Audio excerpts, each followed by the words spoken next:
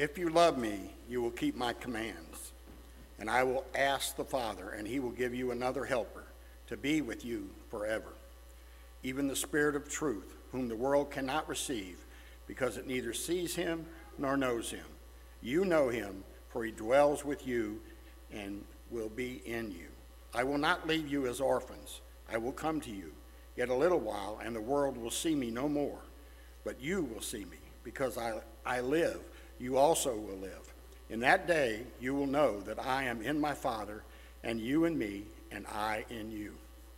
Whoever has my commandments and keeps them, he it is who loves me. And he who loves me will be loved by my Father, and I will love him and manifest myself to him.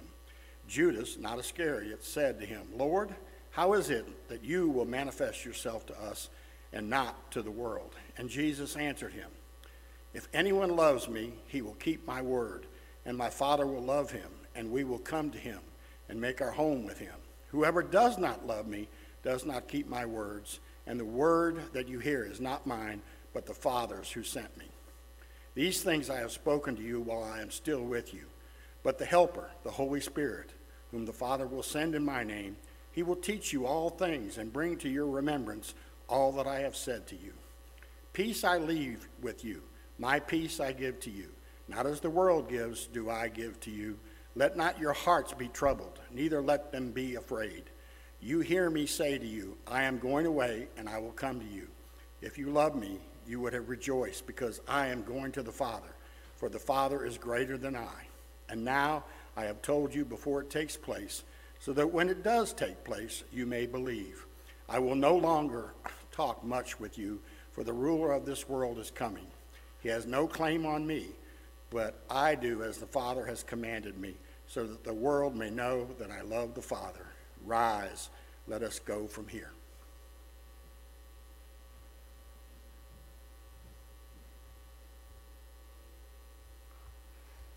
Shall we pray? Gracious Heavenly Father, we come to you and we thank you for who you are and what you have done. Father, you are holy and righteous God. Father, you are powerful. Father, you are magnificent in your creation. The whole earth is full of your glory. Father, we confess when we stand beside the ocean, when we look at the stars above, when we stand at the bottom of a mountain, we feel how small we are in this universe. And we realize that you're not simply a God that is high and lifted up, but you're a God who has drawn near to your people. You're a God who has entered into the story of creation to redeem a people that have spurned you, that have committed cosmic treason against you, that have run and rebelled against you. Father, we confess that we, like sheep, have gone astray. We have turned every one to our own way, and the Lord has laid upon Christ the iniquity of us all. He, at the cross, was treated as we deserve, so we would be treated as Christ is in the presence of God. Father, we thank you. We thank you for the gospel. We thank you for the manger where the word became flesh. We thank you for the hillsides and the kitchens and the cities where you taught us of the kingdom. And you revealed to us the Father's heart and our need for a Savior. We thank you for Calvary, where you suffered on a cross outside the city, that we may come into the fellowship of the city of the King and eat at his table. Father, we thank you for the empty tomb where you declared your victory and you proved you were who you said you were, and you did what you said you were going to do. And we thank you that you're coming again. Our hope is in your promises. Father, be with us this morning. Guide in our hearts. Give us ears to hear and eyes to see and hearts to love your word. Father, we praise and we thank you, for you are good and your steadfast love endures forever. In the name that is above all names, we pray, Jesus Christ. And all God's people said, amen. You may be seated. A couple people have asked me, are we continuing in Lamentations? I don't know if that's I hope we're not continuing Lamentations, or I hope we are. But this morning we'll be in John chapter 14, specifically looking at verses 25 through 31. 25 through 31. I refer to this season as the peace on earth time. And we can see all the times where everybody has ornaments and pictures and songs all about peace on earth. And everything from commercials. Some of you remember this classic Coca-Cola commercial where they had the nations of the world on probably a Swiss hillside. Everyone had a Coke in their hand from every nation, and they sang, "I'd like to buy the world a home and furnish it with love. Grow apple trees and honeybees and snow-white turtle doves. I'd like to teach the world to sing in perfect harmony. I'd like to buy the world a Coke." Talk about some product placement. "And keep it company, that's the real thing." Another one that you can't talk about peace on earth without talking about David Bowie and Bing Crosby, right? Singing "Peace on Earth, Goodwill Towards Men." This was actually just weeks before Bing Crosby died. They sang, "Peace on earth, can it be? Years from now, perhaps we'll see. See the day of glory, see the day when men of goodwill live in peace again. Peace on earth, can it be?" And then they continued in a rousing rendition of "Little Drummer Boy." Another area of peace and story we hear through history and through commercials and stories is the Christmas Day truce of 1914, where French and German and British troops met in no man's land on Christmas Day to exchange both food and souvenirs and chocolates. They buried their dead, they swapped survivors, and some accounts say they caroled, sang some carols, and maybe played a little bit of soccer.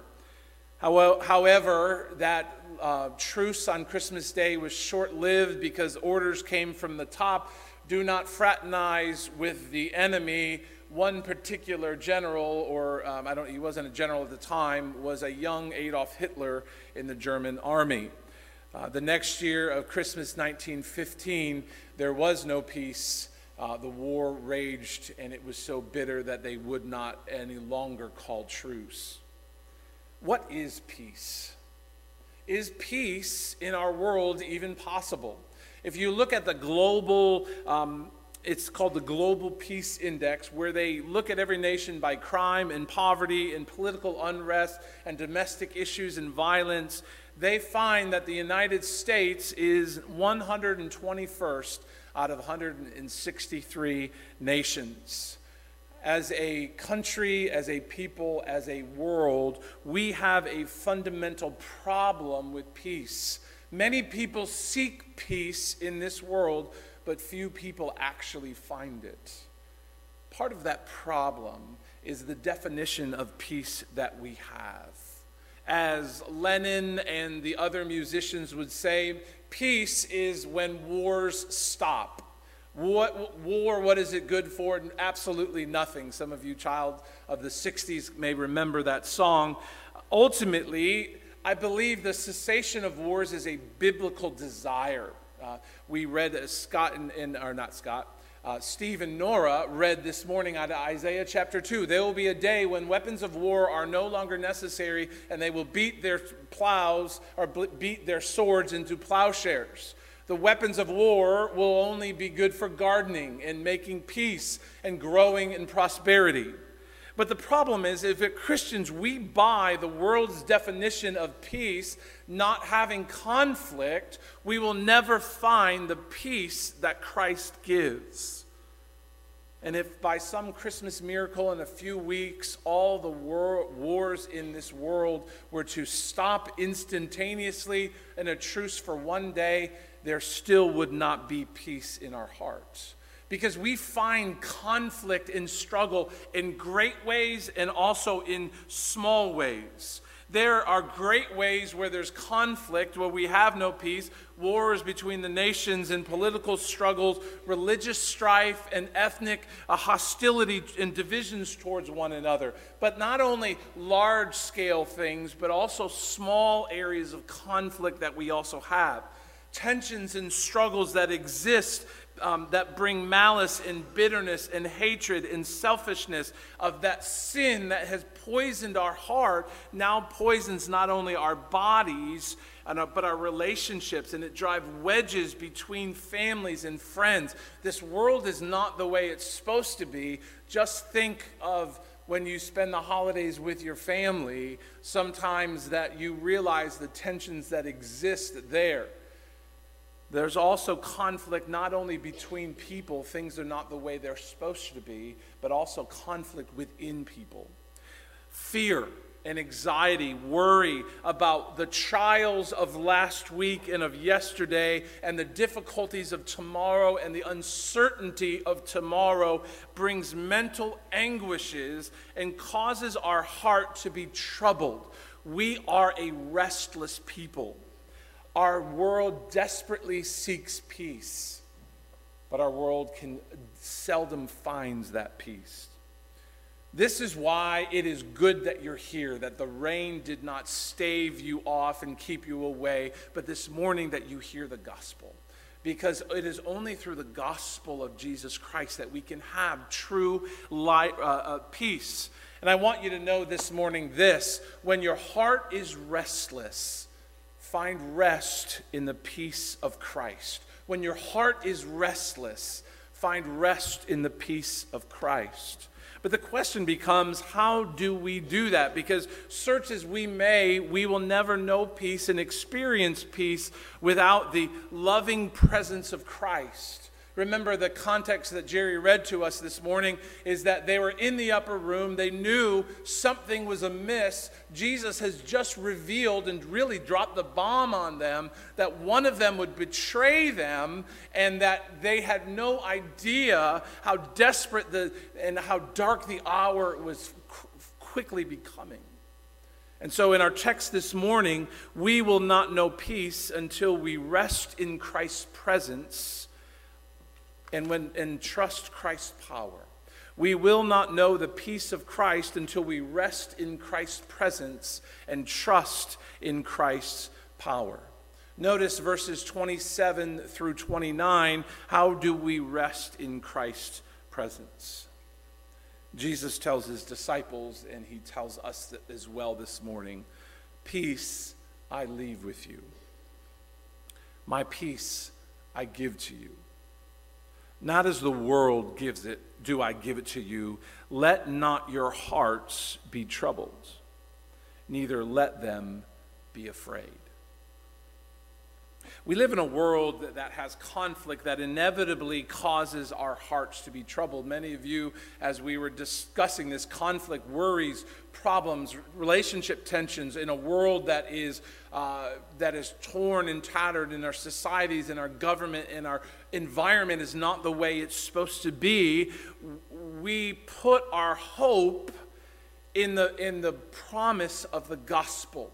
As we saw last week, as Jeremiah surveyed the ruins of a broken city, he wept and lamented about where their sin had driven them. But he put his hope in the steadfast love of God. And that hope is not a whimsical fancy, but it is a rock-solid conviction that the everlasting God who keeps his promises will not forsake us and not fail to bring us his promises. So Jesus, who is the incarnation of that promise-keeping God, in the beginning of John chapter 14 says these words. Let not your heart be troubled. Believe in God, believe also in me. Jesus tells his disciples, you don't have a reason to worry. Trust the Father and trust me. But let me ask you this, as we're reading these words, what do you think? Some of you might roll your eyes. Some of you may give a deep sigh of despair. You roll your eyes because you think that Jesus is completely out of touch with reality. Does he realize what it's like to be me? Does he realize how messed up my family is? Is he watching the news is all? Does he realize what's going on in the world? And then he tells me, don't let your heart be troubled. Some of you who know all of that, on the flip side, sigh because you know how overwhelming the burden can be. Living in a world that is not the way it's supposed to be. Ocean Park, let me ask you this. When you go through situations like that, when you feel the weight of sin in the world, how do you respond? Some of you may cling to the power of positive thinking. Only thinking of good things in life and visualizing your best life now. If I can think it and I forget about these things, la la la la la, and I'm just going to plot forward and only think about the positive things. Some of you build walls by avoiding messy relationships, by creating a superficial veneer or walls that you hide around. I'm going back to the 60s again with Simon and Garfunkel. Paul Simon wrote these: I've built walls, a fortress steep and mighty that none may penetrate. I have no need of friendship. Friendship causes pain. Its laughter and its loving I disdain. I am a rock. I am an island. And later on he says, I touch no one and no one touches me. We live in isolation behind walls that we build, and we say, I'm fine, how are you doing? Oh, I'm too blessed to be stressed.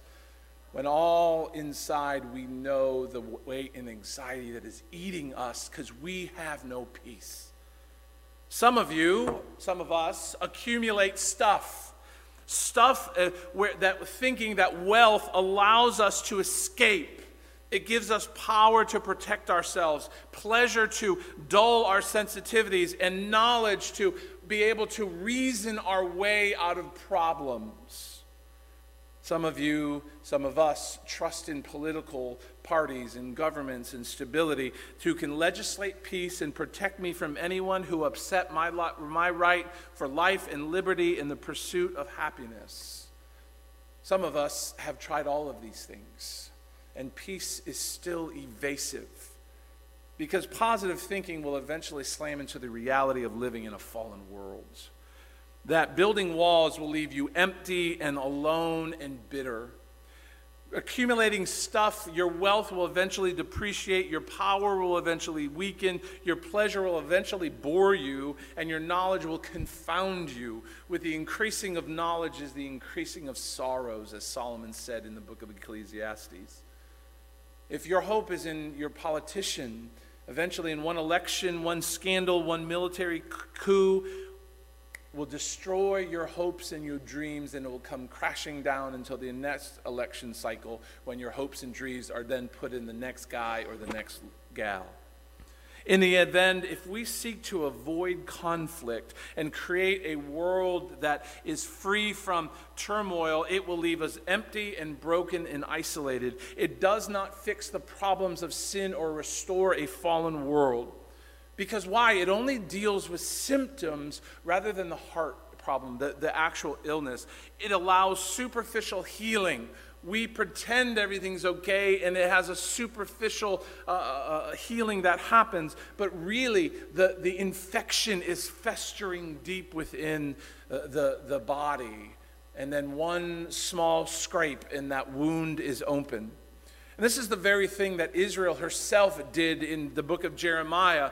In Jeremiah 6, chapter 6, verses 13 through 14, Jeremiah says, far from the least of these to the greatest of these, everyone is greedy for unjust gain.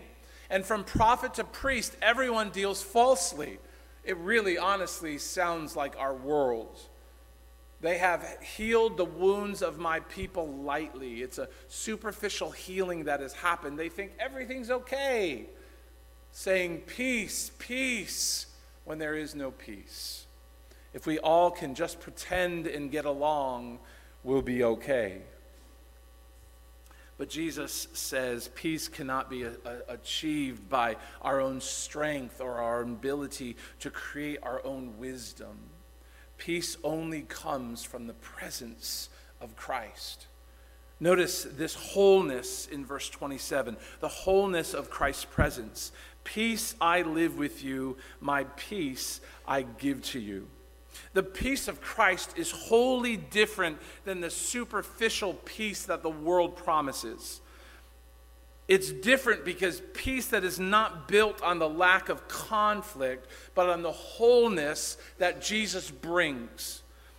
Peace, the New Testament word for peace is eirene, which is really the equivalent in the Old Testament of shalom. And many of you have heard the word shalom before. Many contemporary Jews, when they greet one another and when they bid goodbye to one another, they say shalom, peace. And it's not just the cessation of conflict, but it's a wholeness, it's a unity, it's a harmony in all of their life. They're wishing that peace and declaring that peace and blessing one another with that.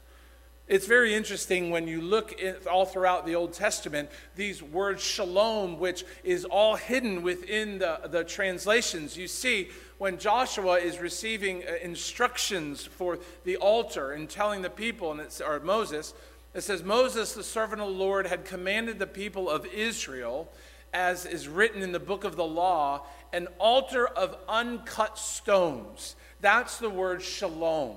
Stones that not have been cut or broken, but whole stones that are untouched. You see this wholeness that the peace of God brings.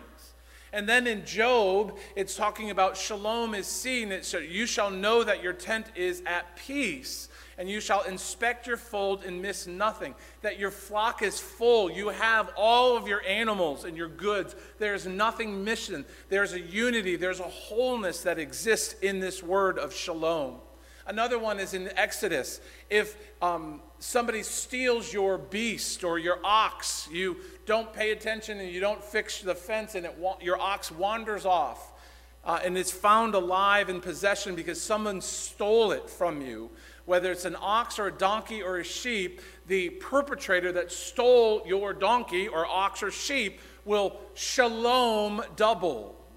Will pay double. They will make it right. They will bring wholeness once again to what they have broken, what they have stolen. They will restore that to the wholeness, to the unity, to the peace that was there once. And then in 1 Kings we see, and shalom is all throughout Scripture, for Solomon was his old wives turn away his heart after other gods. His heart was not shalom to the Lord his God as was the heart of David his father. It wasn't wholly devoted towards God. It was parceled out to many gods and many wives and the unfaithfulness there. Biblical peace is not the absence of war, but the recognition that life is complex. Like a brick wall that has many bricks, but they are united together that make one whole, one brick. Life is full of many moving parts and many relationships that affect one another.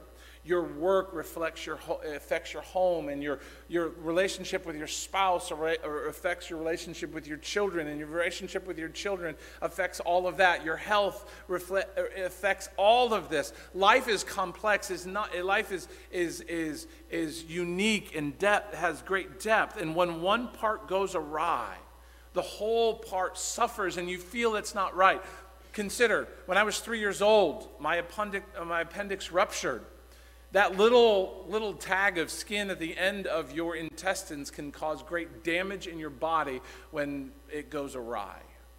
Think about if you ever have a toothache that is aching you. Think if you ever slam your thumb with a hammer. One little part when that is not right affects the rest of your body.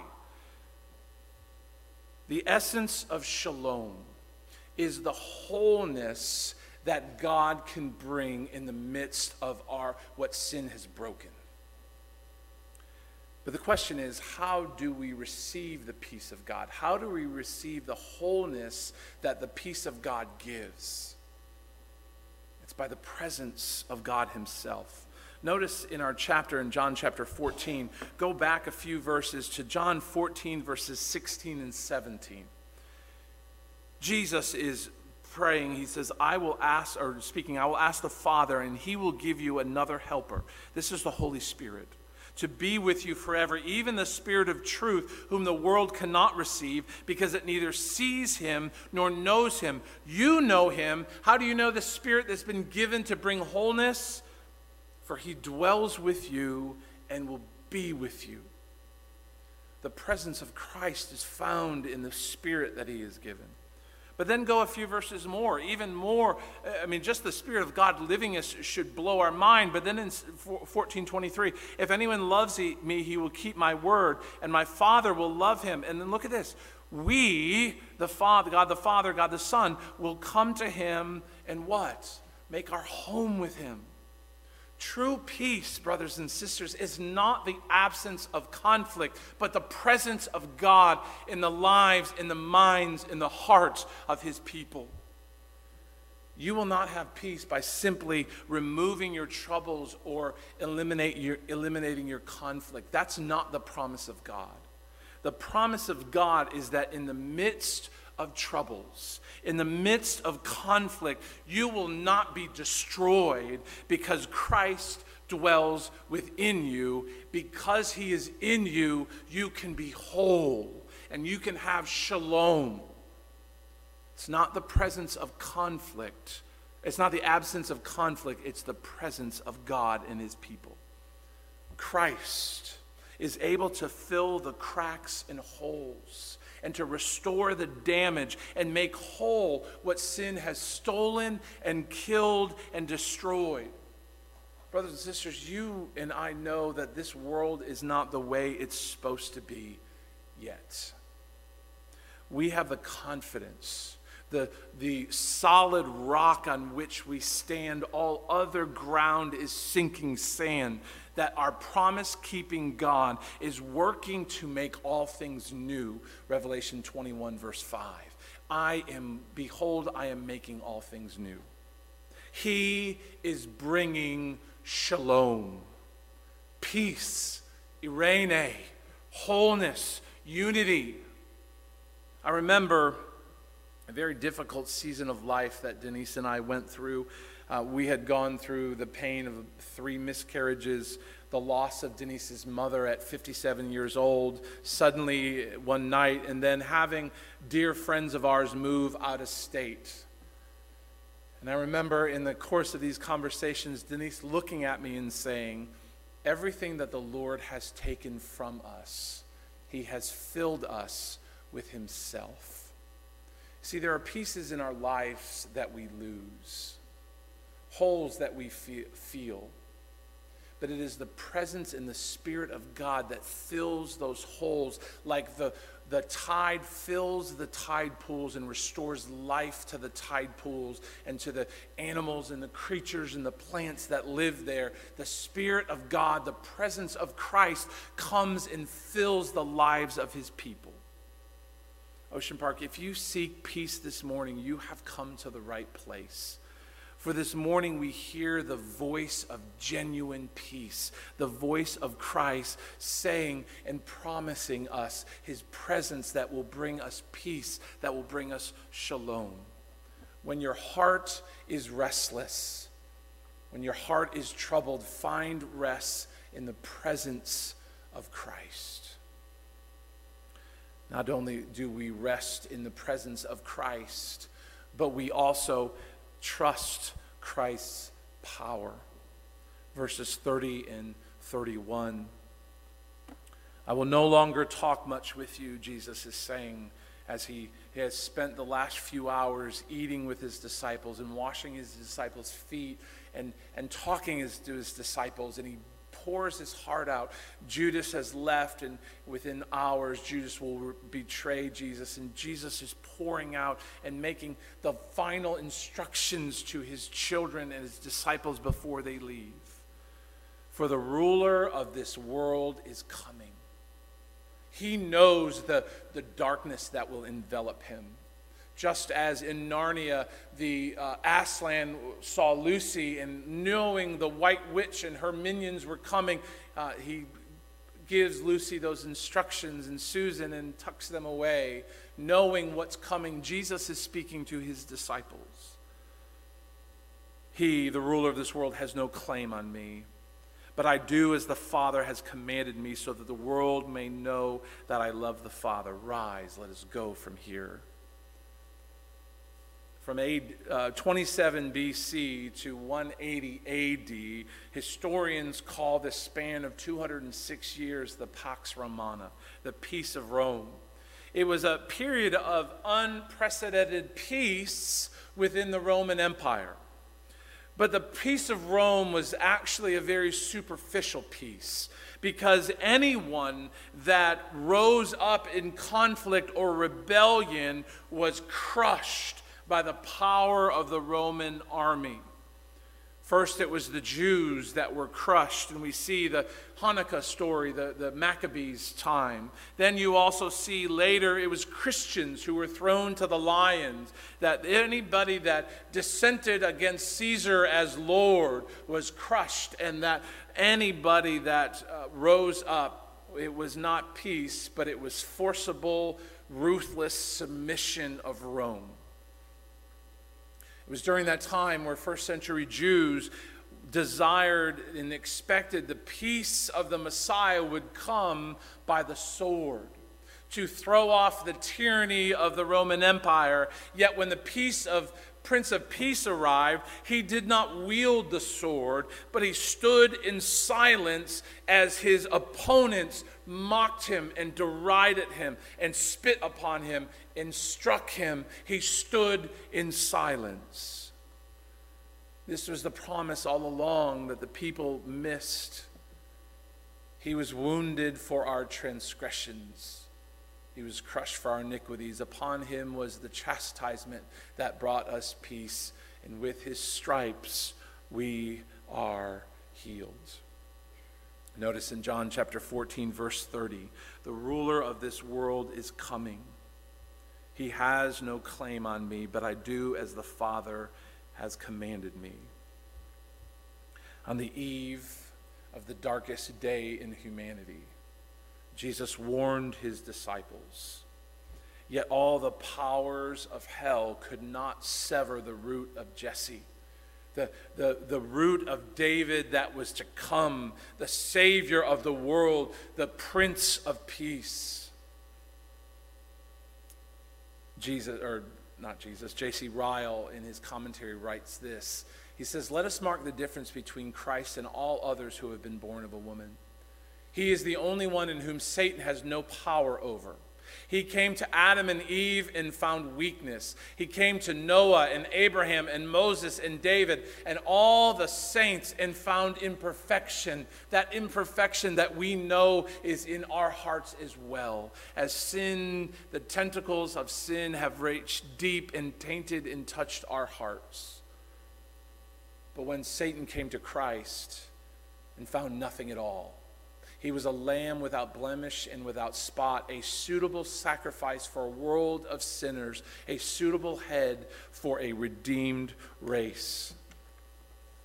Brothers and sisters, the promise of the gospel declares that peace can be had through the blood of Christ, on account of the fact that Jesus' holiness and righteousness, his perfect righteousness and perfect obedience was unchallenged and unquestioned. His righteousness was untainted by sin and selfishness and pride. He loved the Lord with all his heart and soul and mind. He loved his neighbor as himself, thus fulfilling the law. And his sacrifice on our behalf has restored shalom, wholeness, unity, peace. This is the promise of Christ, the promise of the gospel. Therefore, since we have been justified by faith, not by works, not by our own potential, not by what we've done, our lineage, our charity, but by faith. Faith in what? The atoning sacrifice and the perfect righteousness of God. We have what? Peace, shalom, wholeness, once again with God through Jesus Christ our Lord. Paul, writing elsewhere in Scripture, writes this: "But now in Christ Jesus, you who were far off." Why were we far off? Because of sin. The boundaries because we could no longer be in the presence of God, of his holiness. We were expelled from the garden with Adam. We have now been brought near by what? The perfect blood of Christ. What can wash away my sin? Nothing but the blood of Jesus. What can make me shalom, whole? Nothing but the blood of Jesus. For he himself is what? Our peace. The work of Christ infuses us with wholeness in the world that the world is simply unable to give. The work of Christ has brought peace by reconciling both God and man, both man and his neighbor. This is why this morning we sang Charles Wesley's hymn. Hark the herald angels sing, glory to the newborn King, peace on earth and mercy mild. What is that? God and sinner reconciled. It's not just a let's lay down, let's not fight today, and tomorrow we'll start shooting each other again, or later that night we'll do it. Peace, Arene, shalom, is only when God, that vertical peace and shalom has happened because of the blood of Christ. The promise of the gospel has been realized, that has brought peace between God and man, and the gospel which brings peace between man and his neighbors. I once sat down with an elder of a local church. You don't know him.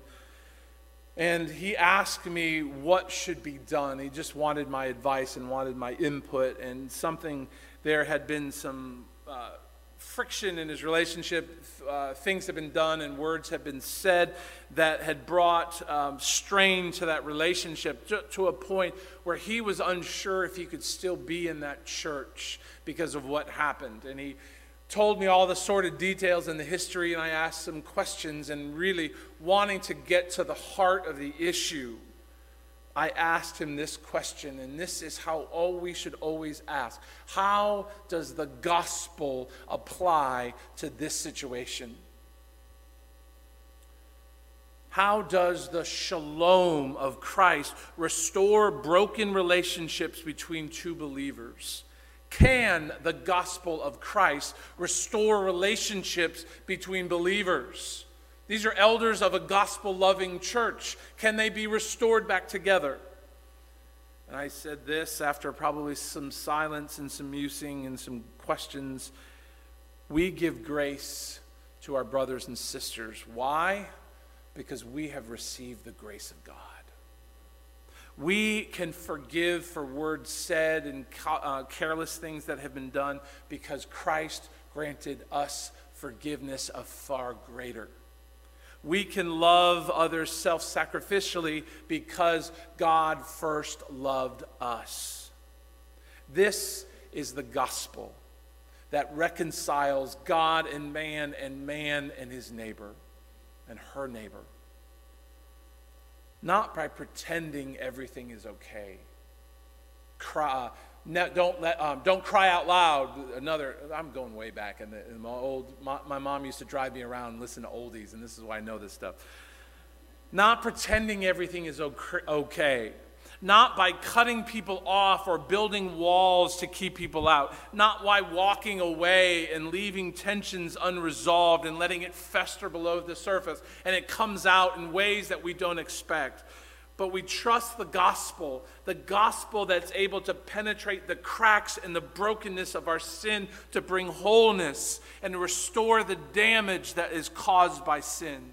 The reason that we do not have peace in the world is not because Christ's power is weak. It's because our faith is weak. Our faith is small, and there is no faith at all.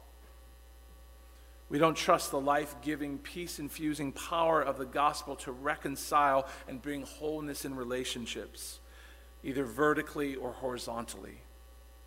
Ocean Park, the only way we can know the peace of Christ's presence is stop relying on our own strength to avoid conflict or pretend everything is just fine.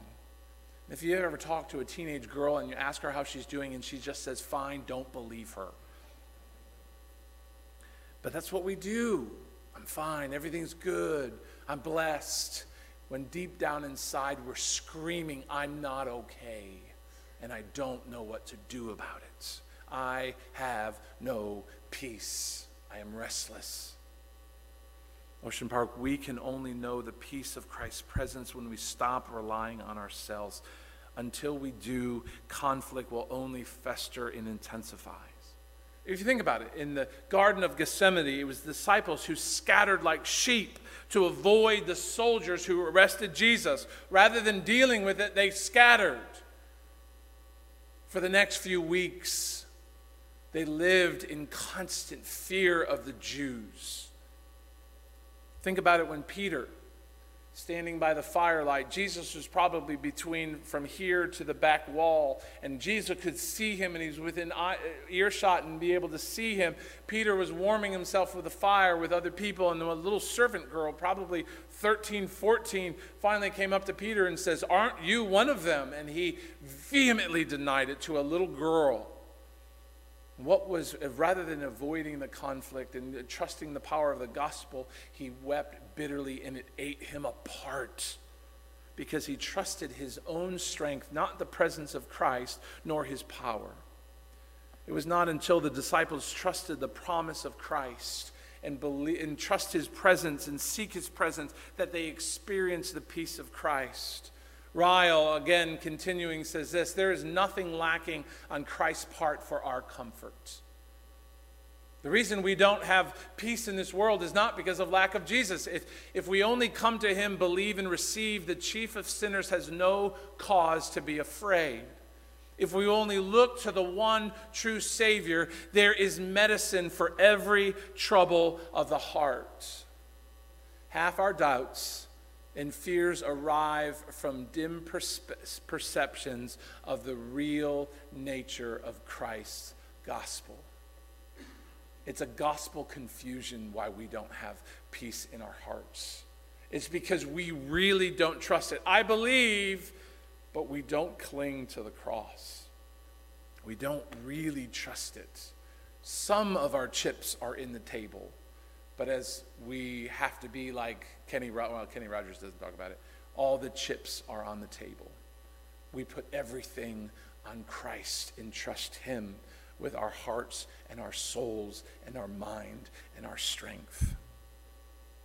Ocean Park, when we pursue Christ and trust the promise of the gospel, the loving presence of his Spirit moves in our heart and brings us peace. When there is conflict, Jesus brings reconciliation. When there is damage, Jesus brings healing. When there is tension and pain, it is Jesus who can bring relief. When our hearts are restless, find rest in the power of Christ. There are those of us this morning who we hear these words and we want peace. We want peace on earth, but we don't know where to find it. For those of you who don't know Christ, who have not put your faith in Christ, you know the tension of this world. You know the lack of conflict is not the presence of peace. Bring Christ your brokenness, and he will make you whole. Bring Christ your weakness, and he will give you strength. Bring Christ the stain of your sin, and he will wash you white as snow. It's Jesus who says this: for all who are under the yoke of their morality or the yoke of the burdens that others have heaped upon them that are crushing them, that they are struggling to stand and survive, Jesus looks at them and says, "Come to me, all you who labor and are heavy laden, and I will give you rest."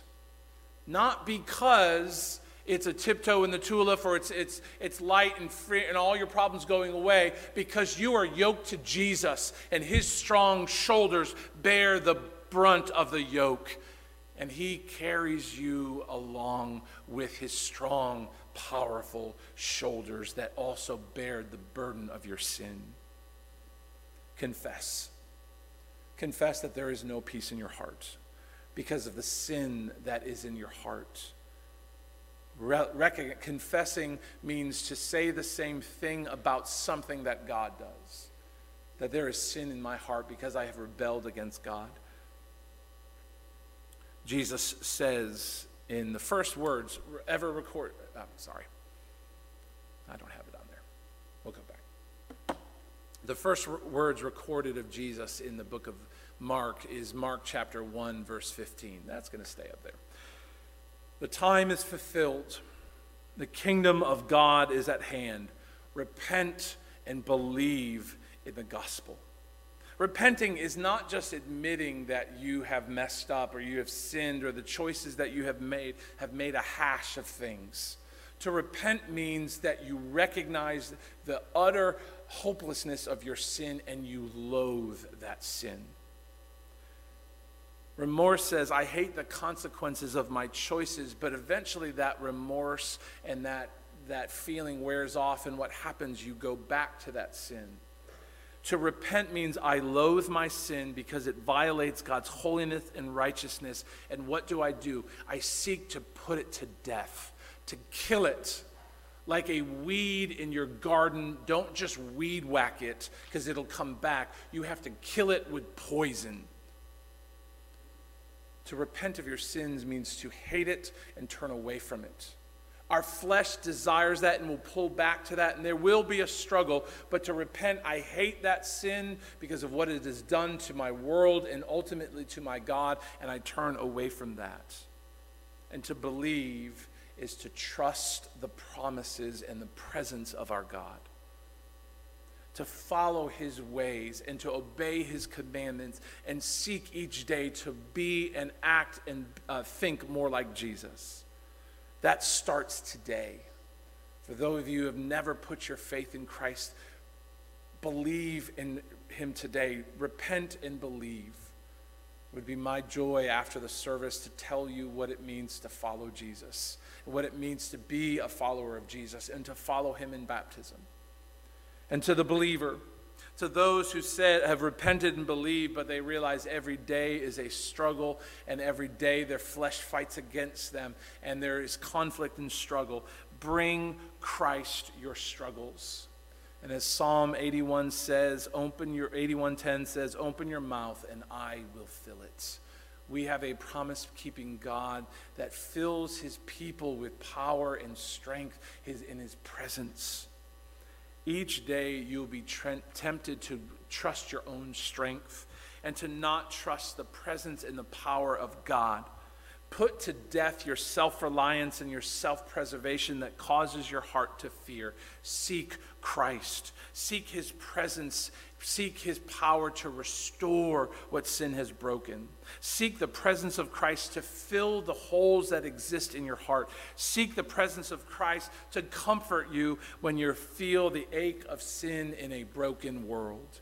Christ, his presence and his power is able to bring shalom, to bring peace to you in the midst of a troubled world that's full of conflict.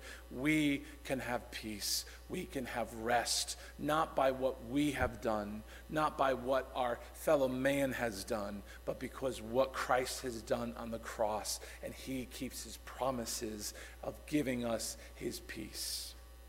Ocean Park, when your heart is restless, find rest in the peace of Christ, his presence and his power.